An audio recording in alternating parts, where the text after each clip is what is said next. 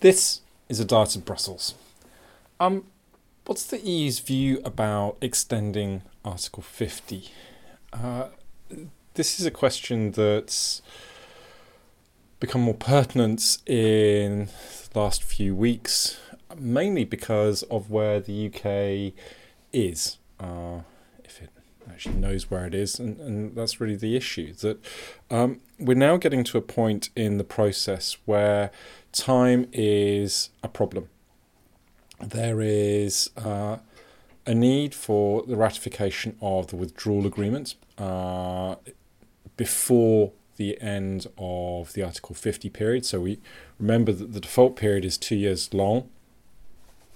But at this stage, where are we? Gosh, it's Valentine's Day. The middle of February. That gives us about 6 weeks. Now, in that time, the UK has to pass a meaningful vote on a motion on the withdrawal agreement in the Commons.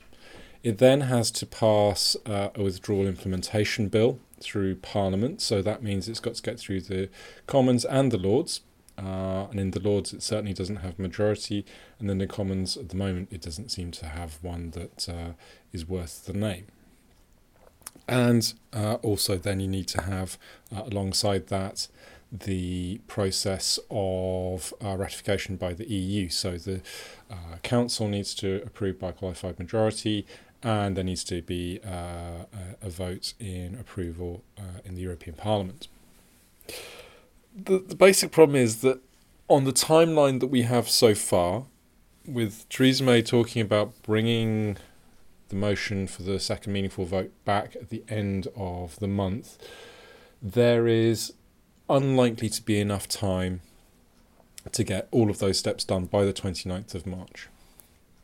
So even in the best case scenario, time would seem to be insufficient.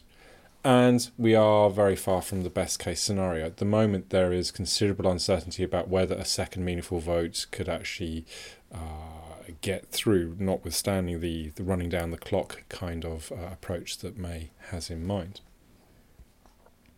But really important in this is a need to appreciate that extension is an option, but it is not an option that is without problems. The most obvious one is that extension is a process that is mutually agreed. There needs to be the approval of both the UK and of all member states. So all 27 have to agree to an extension of the date.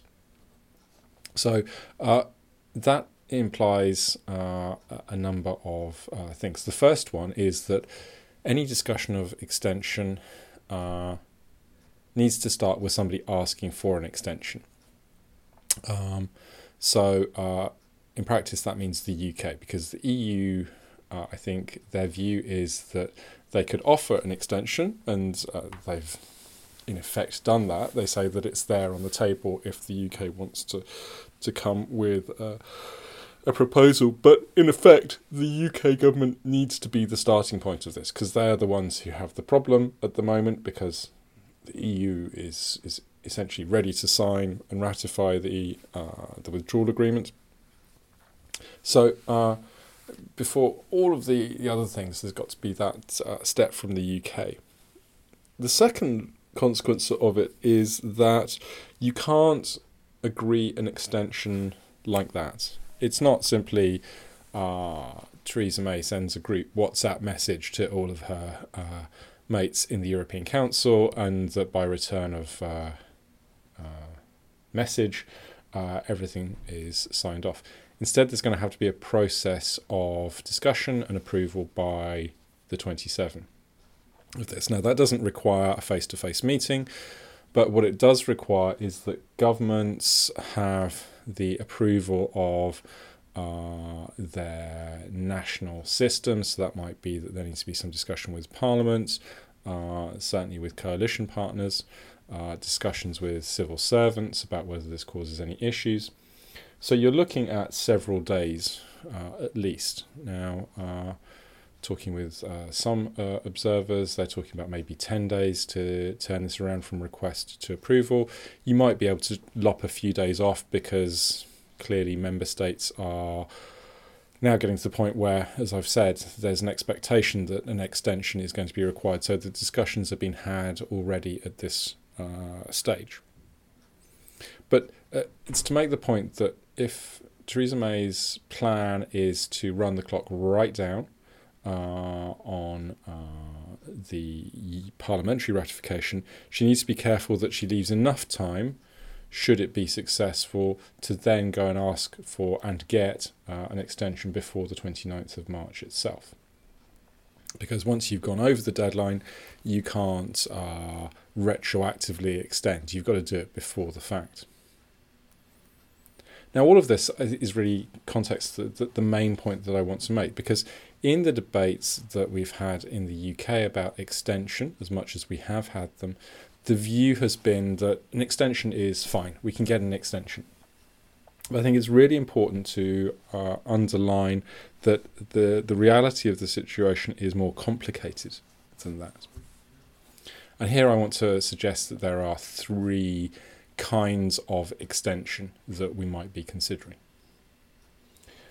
The first one is what you might call a short technical extension. So let's say Theresa May gets her bill, her meaningful vote through at the end of February. She pushes through the withdrawal agreement, the withdrawal implementation bill through Parliament, but it gets a bit delayed because, things. And she reckons that she can't actually get it done by the 29th of March. At that point, she might say, I need a few weeks just to help me get over the line. So as you can see, I'm on my way, we're doing it, but we just need a little bit more time because we're so close that we just need to make sure we don't accidentally fail to meet the deadline. That situation is one that has long been understood as a potential situation and would cause no real problems for any of the other member states. As everyone observes, everyone wants a deal in place, and if this withdrawal agreement looks like it's going to go through, nobody wants to be responsible for throwing everything out because of a few days or a few weeks. So the short technical extension is not a problem. Again, the difficulty is that it might not be clear quite how much time is needed and when that time might become evidently needed. And so you need to leave enough time before the 29th of March to make sure that you can get the approvals signed off for an extension. The second kind of extension is what we might call the big extension. So this is something more in the order of a year that is there for a very big purpose. Now, so far when we've thought about this, we've thought about a big extension because of a second referendum, which we know would take a good half a year, if not more, a half a year to do at breakneck speed under the requirements of UK legislation, but something probably closer to a year in practice. That's the primary legislation that's needed, the designation of groups, the campaigning period, the wash up of whatever comes out of that. All of those things speak to something more in the order of a year's extension for the process. The other kind of case that might be a big extension is something like a general election, which can happen in shorter time than a referendum because we don't really have to do all of the stuff that we do with a referendum campaign, but still speaks to several months. And again, if you assume that it's not that the date of the vote will sort everything out, but there will still be a period of working out what comes after, again, you're looking at least half a year and probably more in order to cover the whole of that period. Now, in that case, the EU's view, I think, has been that that is probably acceptable. That I think the view in European capitals is that the UK has been very uncertain about what it wants. It hasn't got a settled position.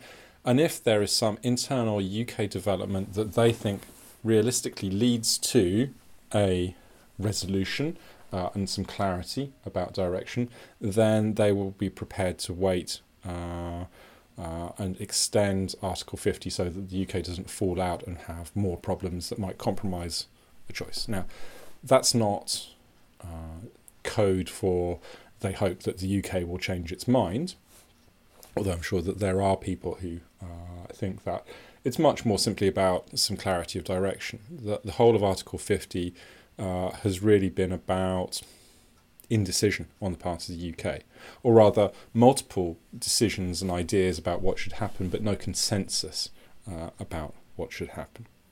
So if there's some big step like that, and really those are the two big steps, a referendum or a general election, that then the EU is very unlikely to have an issue around that.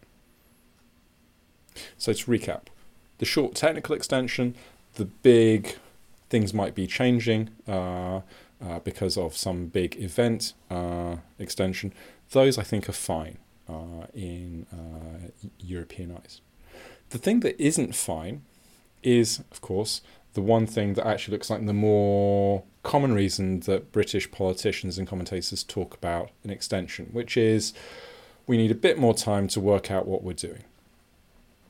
So it's neither technically driven. It's not that there is a process in action of ratification, pushing a bill through Parliament.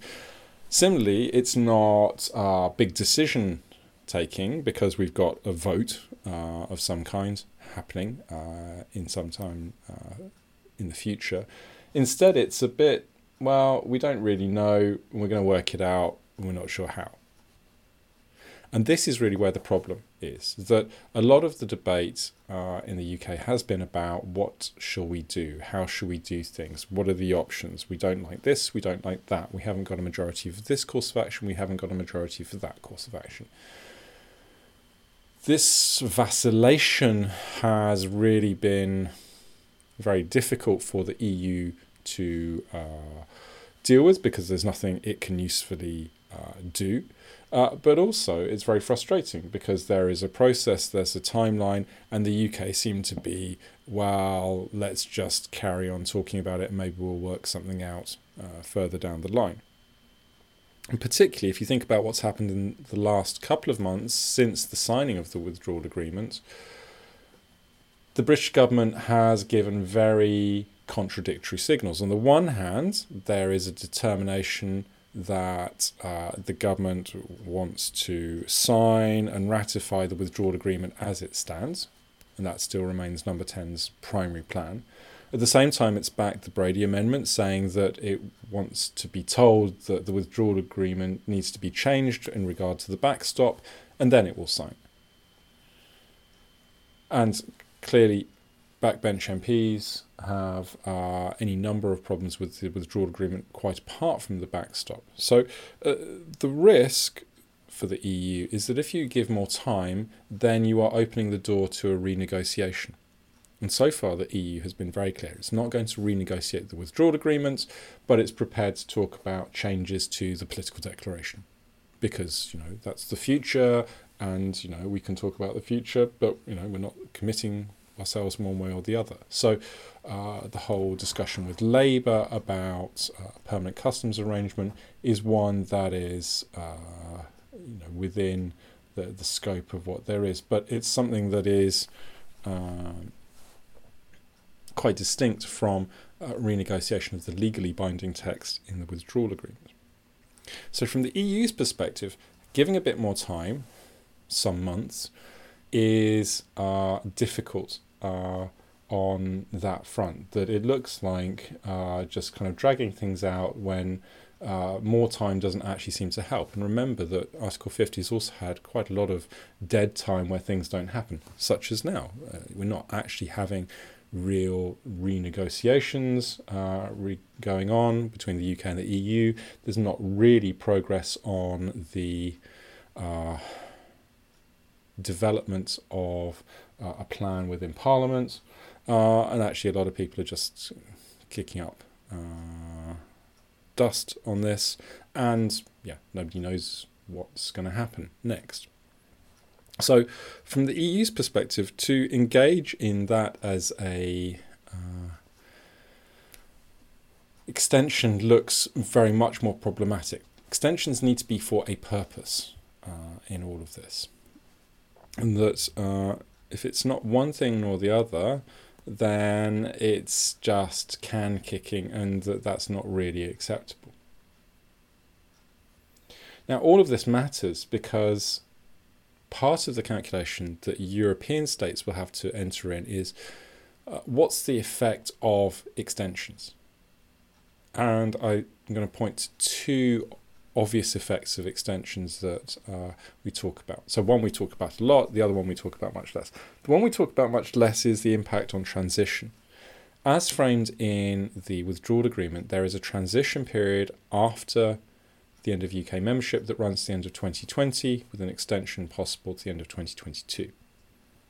Now, any extension of Article 50 eats into that time, which means that there'll be even less than the already insufficient amount of time for negotiating and concluding a future relationship between the UK and the EU, which means that an extension will have an impact on the chances of using the backstop agreement. That this is something that is not really considered very much in Westminster at the moment, and really invites a discussion about whether, if there is a long extension, whether you have to revisit the timeline for the transition period in the withdrawal agreement itself. And again, there's a problem that if you change that one bit of the withdrawal agreement, why can't you change something else? So transition is defined by a date rather than a period of time following withdrawal. It doesn't say 19 months, it says the end of December 2020. So there will be a consequence that buying time now with an extension of Article 50 comes with a cost of losing time in transition, which raises the chance of using the backstop, which nobody wants to do. But even before that, we have the more obvious and much more discussed case of European elections. So at the end of May, the European Parliament will have its regular 5-yearly elections across the EU. And there is still very little clarity about what happens if the UK is still a member at that point. Now, there are two elements in this. The first one is that, again, going back to where we started, the European Parliament needs to ratify the withdrawal agreement. So at some point in April, I think, if I remember correctly, the Parliament stops sitting. So at that point, it doesn't exist and it's not in a position to do a ratification. So even with a technical extension of more than a couple of weeks, you run into a problem that the body that you need to do the ratification needs to have done that before it stops sitting. Now, in the technical extension scenario, that's fine because you will know that the UK is already in process, and so you can rush through the European Parliament arm of that. That's fine. But if it's a more indeterminate length, or if it's a longer technical extension, then you run into that problem all the more, that there might simply not be a body that is composed in order to allow for that ratification to happen. But equally, the problem is that what happens to British MEPs? So at the moment, they cease to be MEPs on the 29th of March. But with an extension, they would carry on. But what happens at the point of European elections? Now, at the moment, there seems to be a view that you're probably okay until the end of June, beginning of July, because the Parliament doesn't actually sit until the beginning of July. So it might not be a problem that there aren't European elections in the UK, because there won't be any work for the MEPs to do in that first month. So it's rather different from the UK system, where almost immediately you can go back and the next day you can start the work of Parliament again.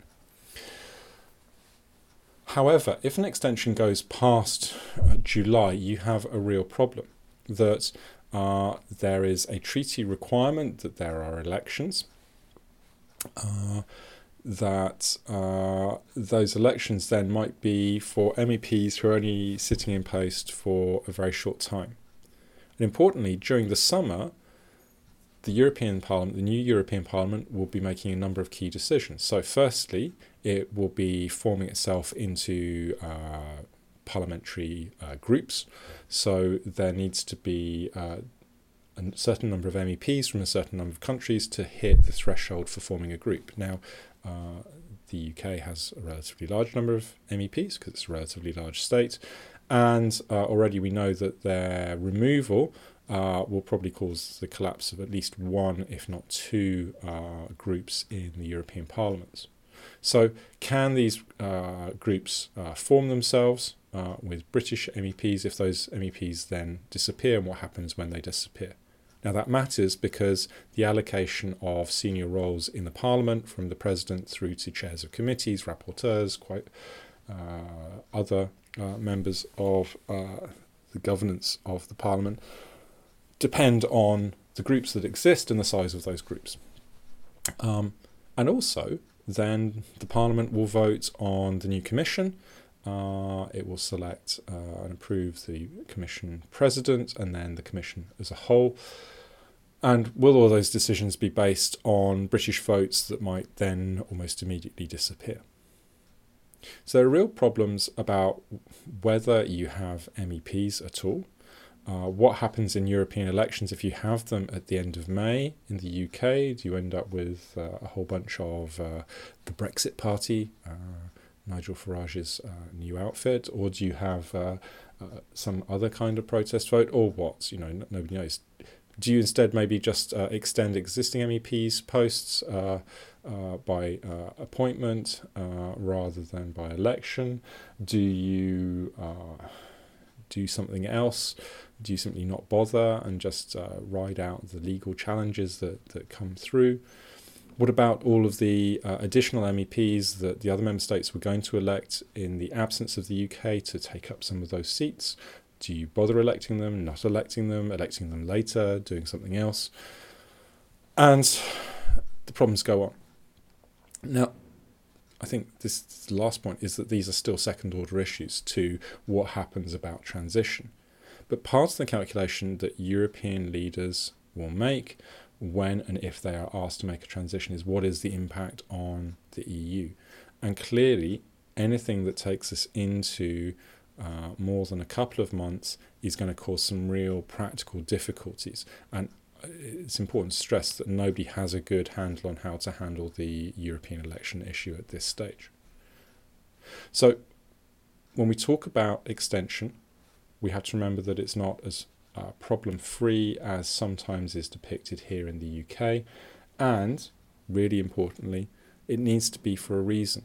That without a reason, the European Union is likely to have a lot more difficulty in saying yes than it would do otherwise.